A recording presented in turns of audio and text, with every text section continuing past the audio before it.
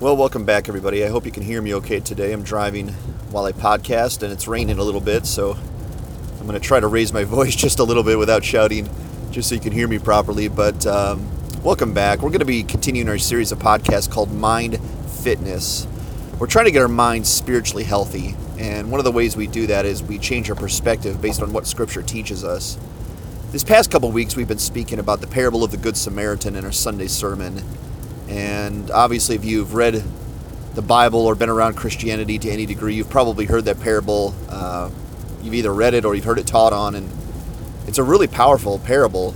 But it's interesting why the parable is spoken about, because a lawyer comes to test Jesus and trap Jesus, and he wants to justify himself at the same time. So he gets in this dialogue with Jesus, and he asks him, first of all, what do I do to inherit eternal life? And Jesus responds by asking him a question, what is written in the law?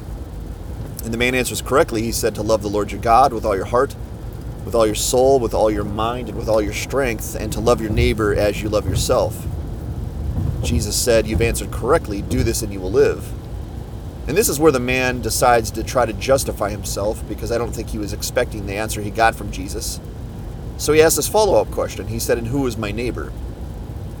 And right after that, Jesus speaks about the parable of the Good Samaritan. And in the story, a Jew, is walking on the road, and he's basically accosted by two robbers, and they beat him and strip him and leave him half dead on the side of the road.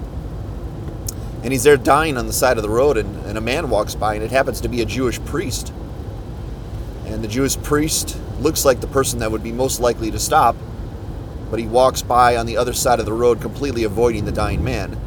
The next guy that comes by is a Levite, another religious leader. Looks like he might be an ideal person to come by and help the man, but he too walks by on the other side without doing a thing. The third person that walks by is a Samaritan, and he's the most unlikely candidate to help the Jew, because Jews and Samaritans did not have friendly relationships at all. But this is the man that actually stops and cares for the dying Jew. He bandages his wounds, he puts oil and wine on him, he picks him up and puts him on his own animal, he takes him to an inn, he tells the innkeeper to take care of him, and if there's anything more that he pays, he's going to come back and reimburse the innkeeper. And that's the story, and the lawyer is then asked a question at the end of the parable by Jesus. And Jesus said, which one of these three do you think proved to be a neighbor to the man who was dying? And the lawyer again rightly said, the one who showed him mercy. Jesus said, do likewise. Go and do likewise. That's the basis for what I want to talk about today. I want to talk about love. But I want to talk about love for the Lord. And even though this parable is primarily drawing out love that we should have for our neighbor, I believe love for neighbor and love for the Lord are so closely linked that when we do one, we do the other. And when we do the other, we're doing both at the same time. And I want to think about loving the Lord today. I want to think about why people love the Lord and why some people don't love the Lord. Even people who are likely candidates to love the Lord, like the priest and Levite, should have stopped and helped the dying man simply because they love the Lord, if nothing else. But they didn't. And my question is why? Why didn't they? They were professional God lovers, if you will, and yet they didn't stop and help a dying man. And the second greatest commandment, it's not a hidden or tucked away commandment. The second greatest commandment is love your neighbor. The first greatest commandment is love your Lord with all your heart, soul, mind, and strength. And they saw a huge opportunity to love both. But they didn't. They neglected, and they walked on the other side and continued on with their duties that day. So here's the question. Why? Why do some love the Lord, and why do some not? Especially those who should. And here's one answer that I'm going to sort of podcast about today, and there's so many answers we could give to this. There's so many different ways to think about that question, but I'm gonna look at it from this way. Consideration. Consideration has the idea that you're thinking about somebody. When you consider someone, you have that person in your mind. I want you to think about someone you really love, a loved one, a spouse, a child, a brother or sister, a parent. And I want you to think about them. I want you to think about what they mean to you. Pick someone really special and think about them. Consider with me for a moment what they mean to you. That's what it means to consider. To think about someone and to think about what they mean to you and what they need and what they're going through at the current time. See, Jesus Christ, if we're honest, if we were all honest, should be considered by his people all day long, really without break. If he's that important to our soul, if he's our Savior, if he's the one that's sparing me from sin and eternal condemnation, I should be thinking about and considering him all day long. But even pastors don't do that. I don't consider Jesus all day long, but I should consider him a lot. And it's not just because I'm a pastor, it's because of what he's done for me. And I want to think about this today. I want to be very practical. How? If that's something we desire, and I don't know why you'd be listening to this if you didn't desire this, so I'm going to assume you do desire to love the Lord with all your heart, soul, mind, and strength. How do we get there? One of the ways I believe we get there is by consideration. Because I believe there's enough in Jesus and from Jesus that if we truly consider him, take time to think about him, consider his value and worth and beauty to our souls, to our lives, then we'll want to love him. I think one of the greatest traps the devil is using today is he's getting us to put blinders on. Blinders are kind of those things they put on horses when they're running so they stay focused and they look only ahead and they're not looking at the horses next to them, because if they look at the horses next to them, they might get distracted and they might either, I don't even know what they'll do, run off of the course or, run in a wrong direction, or I don't even know, maybe spaz out. But the devil likes us when we have blinders on, and not the good kind of blinders, okay? Not the blinders that keep you focused on the Lord. The blinders that keep you focused on something earthly. Something even important, earthly, like your job, or your family, or your hobbies that you like to do, or the things that you watch, or pick anything.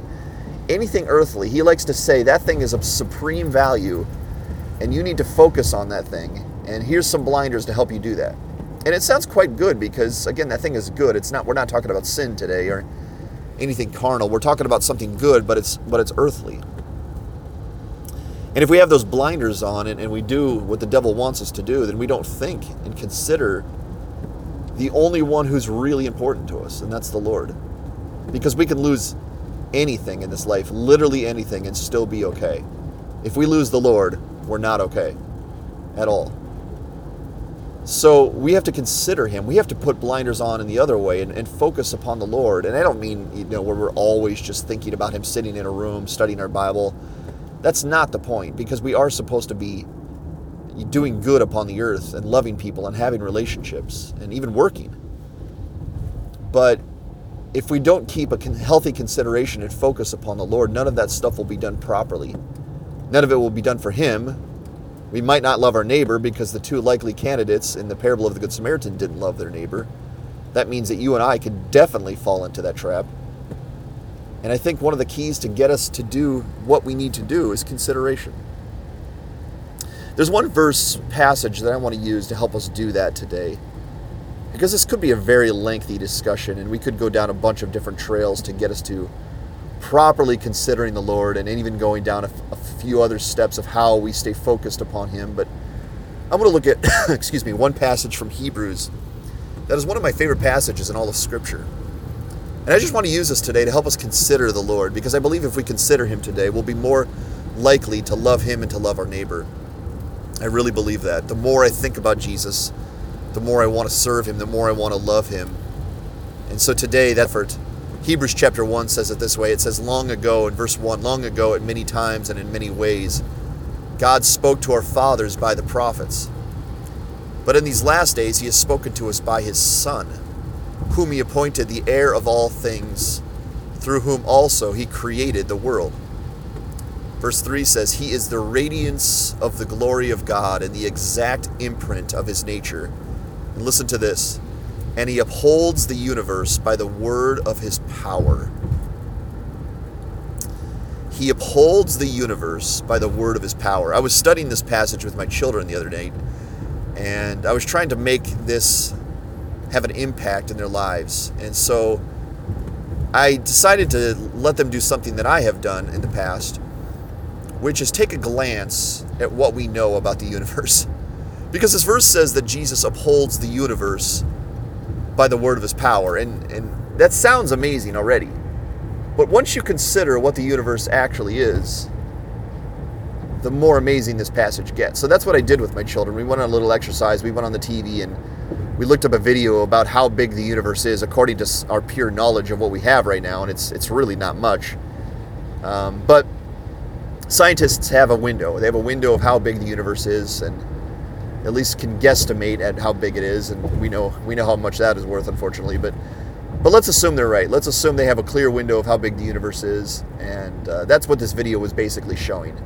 Now you got Earth, and all of us are living on Earth, and we live in northeast Pennsylvania. That's our little pocket of the world, and wherever you live, that's your little pocket of the world, and it seems big to us. It seems profound to us, because that's our whole lives. Our whole lives is spent upon that little place on the Earth, and it seems big to us. It seems important.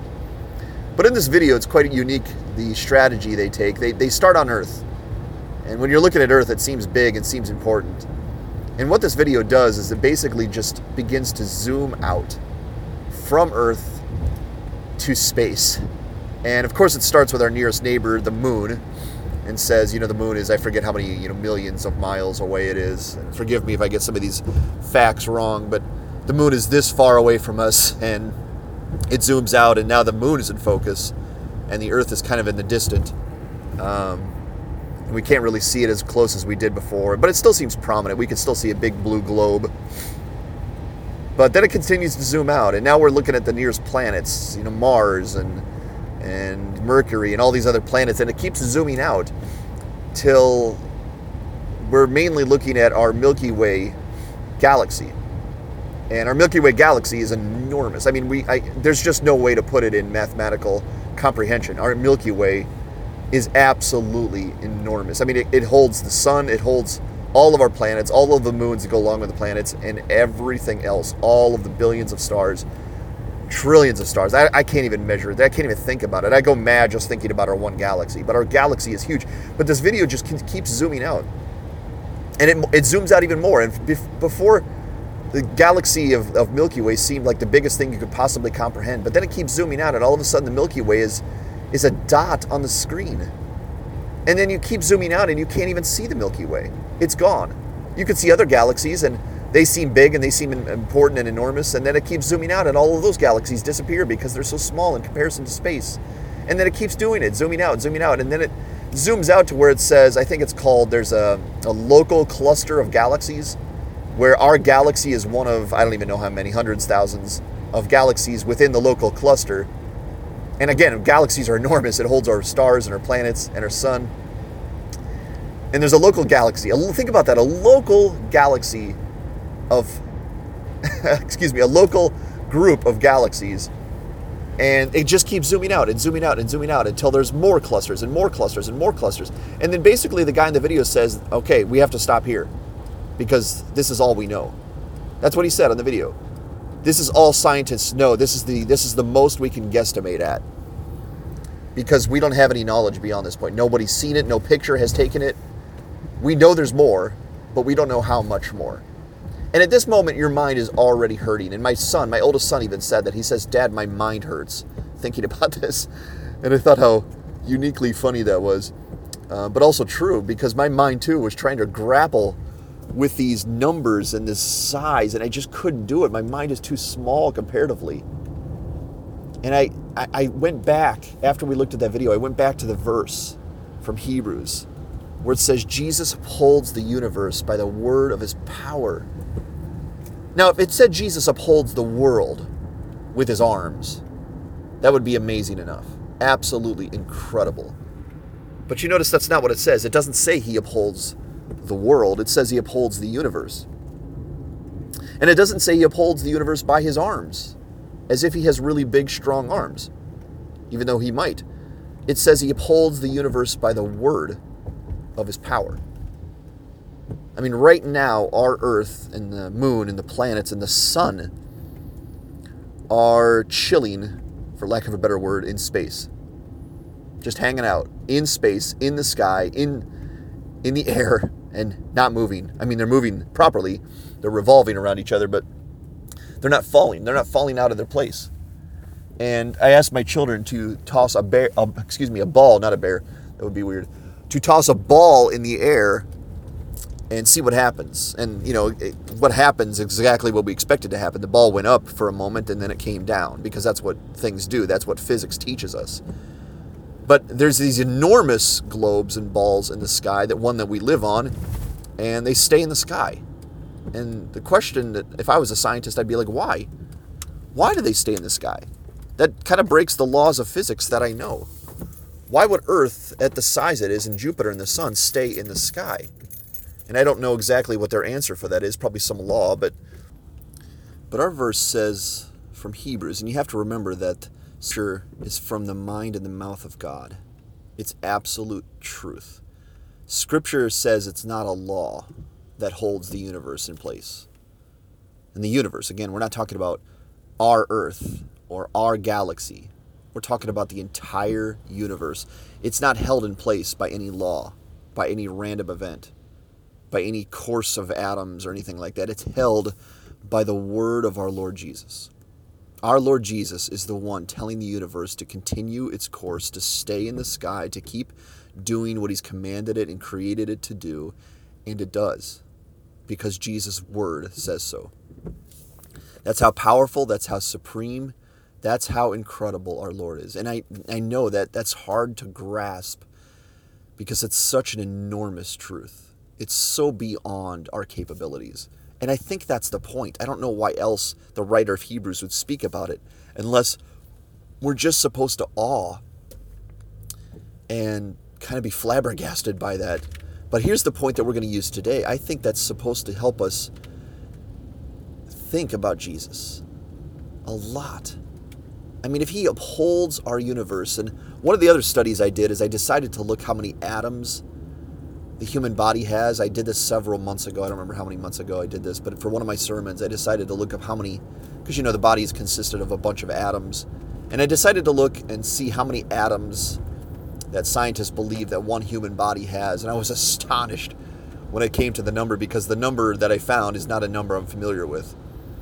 And I thought it was going to be large, but I didn't expect this. It said 7 octillion atoms. 7 octillion atoms. And I forget how many zeros there were. I should remember this, but I don't remember this. But just a ton of zeros following this. This is a number that I've never heard before, but 7 octillion atoms is within every single human body. And so in one body, there's 7 octillion atoms. There's 7 billion people upon the world. And it would be amazing enough if the Lord was taking care and governing this one little planet. But it says he upholds the universe by the word of his power. Every single thing that's been created, that's important to us, that sustains us and keeps us going, is held together and it's sustained and upheld by the word of the Lord. And this is the same person that decided to leave heaven, the very same person, to come to earth, to become a man, his own creation. Because in heaven, he's not a man, he's spirit. He decides to become a man so that he can save man. He's born and raised and nursed and grows up, and he lives completely obedient to the law of God, and then he gives up his body to the cross. After being rejected and blasphemed and mocked, which, again, the Son of God, I can't even think about what that must have been like for the Son of God to experience. He's crucified. And while he's crucified, he never loses his capabilities of upholding the universe, because we're here. I mean, if Jesus, while he was crucified, lost his supreme control of the universe, everything would have stopped, everything would have ended. But he didn't. He's on the cross, dying for the sins of his people, and he's still holding the universe by the word of his power. And this is the person that we're supposed to love. And once you start to consider him, and this is just one avenue, this is one aspect of what we should consider with our Lord. Once you begin to consider him, it's not hard, at least for me, to want to love him, to want opportunities to serve him. It's not hard once I begin to consider his value and worth and beauty to my soul. I want to love him. In fact, while I'm speaking about this, I'm motivated to love him, to do something for him, to be faithful to him, to do things that please him, because I have the privilege of serving and loving the very one that upholds the universe by the word of his power. I can't tell you what a privilege that is. The King of Kings, the Lord of Lords, the Lamb of God, the creator of the world, is my Savior. He's the one I'm being compelled and constrained to love. And sadly, many times in my life, I don't, because I forget about him. Or I'm more zoomed in on something that I want on this earth, and I forget and I neglect to love the Lord of the universe, and that needs to stop. And I think one of the ways we help ourselves is simply pure consideration. Taking the time to think and to dwell upon what Scripture says about our Lord Jesus and what he has done for our souls. And I believe God believes, that if we do the consideration and we make that a daily discipline and practice of our lives, loving the Lord will come a whole lot easier to us. If you're struggling, if you're in a season where it seems like you're just busy and lots going on and you're not really disciplined like you once were, and you're not really serving the church like you once were, and you're more concerned about what's going on the outside than what's going on in the kingdom of God, use this today to think and consider your Lord Jesus, to think what he means to you. Search the rest of Scripture and find more of these and consider him. Consider what he's done for you. Consider why you're here today. Consider the hope that you have today. Where did it come from? Consider why your atoms today are being held together, why the universe is being held together. And consider that your greatest commandment and my greatest commandment has been to love the Lord that upholds the universe by the word of his power. I hope that would help you today to consider your Lord, and then don't stop the consideration, because that's not the point. The point is love. The point is faithfulness. The point is service. And one of the best ways we can love our Lord is by loving his people. If you really want to love the Lord, love one of the things that he loves the most, and that is his people. Get out there, love your neighbor. Find as many people as you can to serve, to help, to minister to, and do it for Jesus, because he deserves it. He deserves it. Our Lord Jesus deserves our love, and it should be a privilege to give it to him. I hope that's an encouragement to you. It helps my soul today. Let's stay focused upon the Lord and serving him and loving him. Many blessings to you.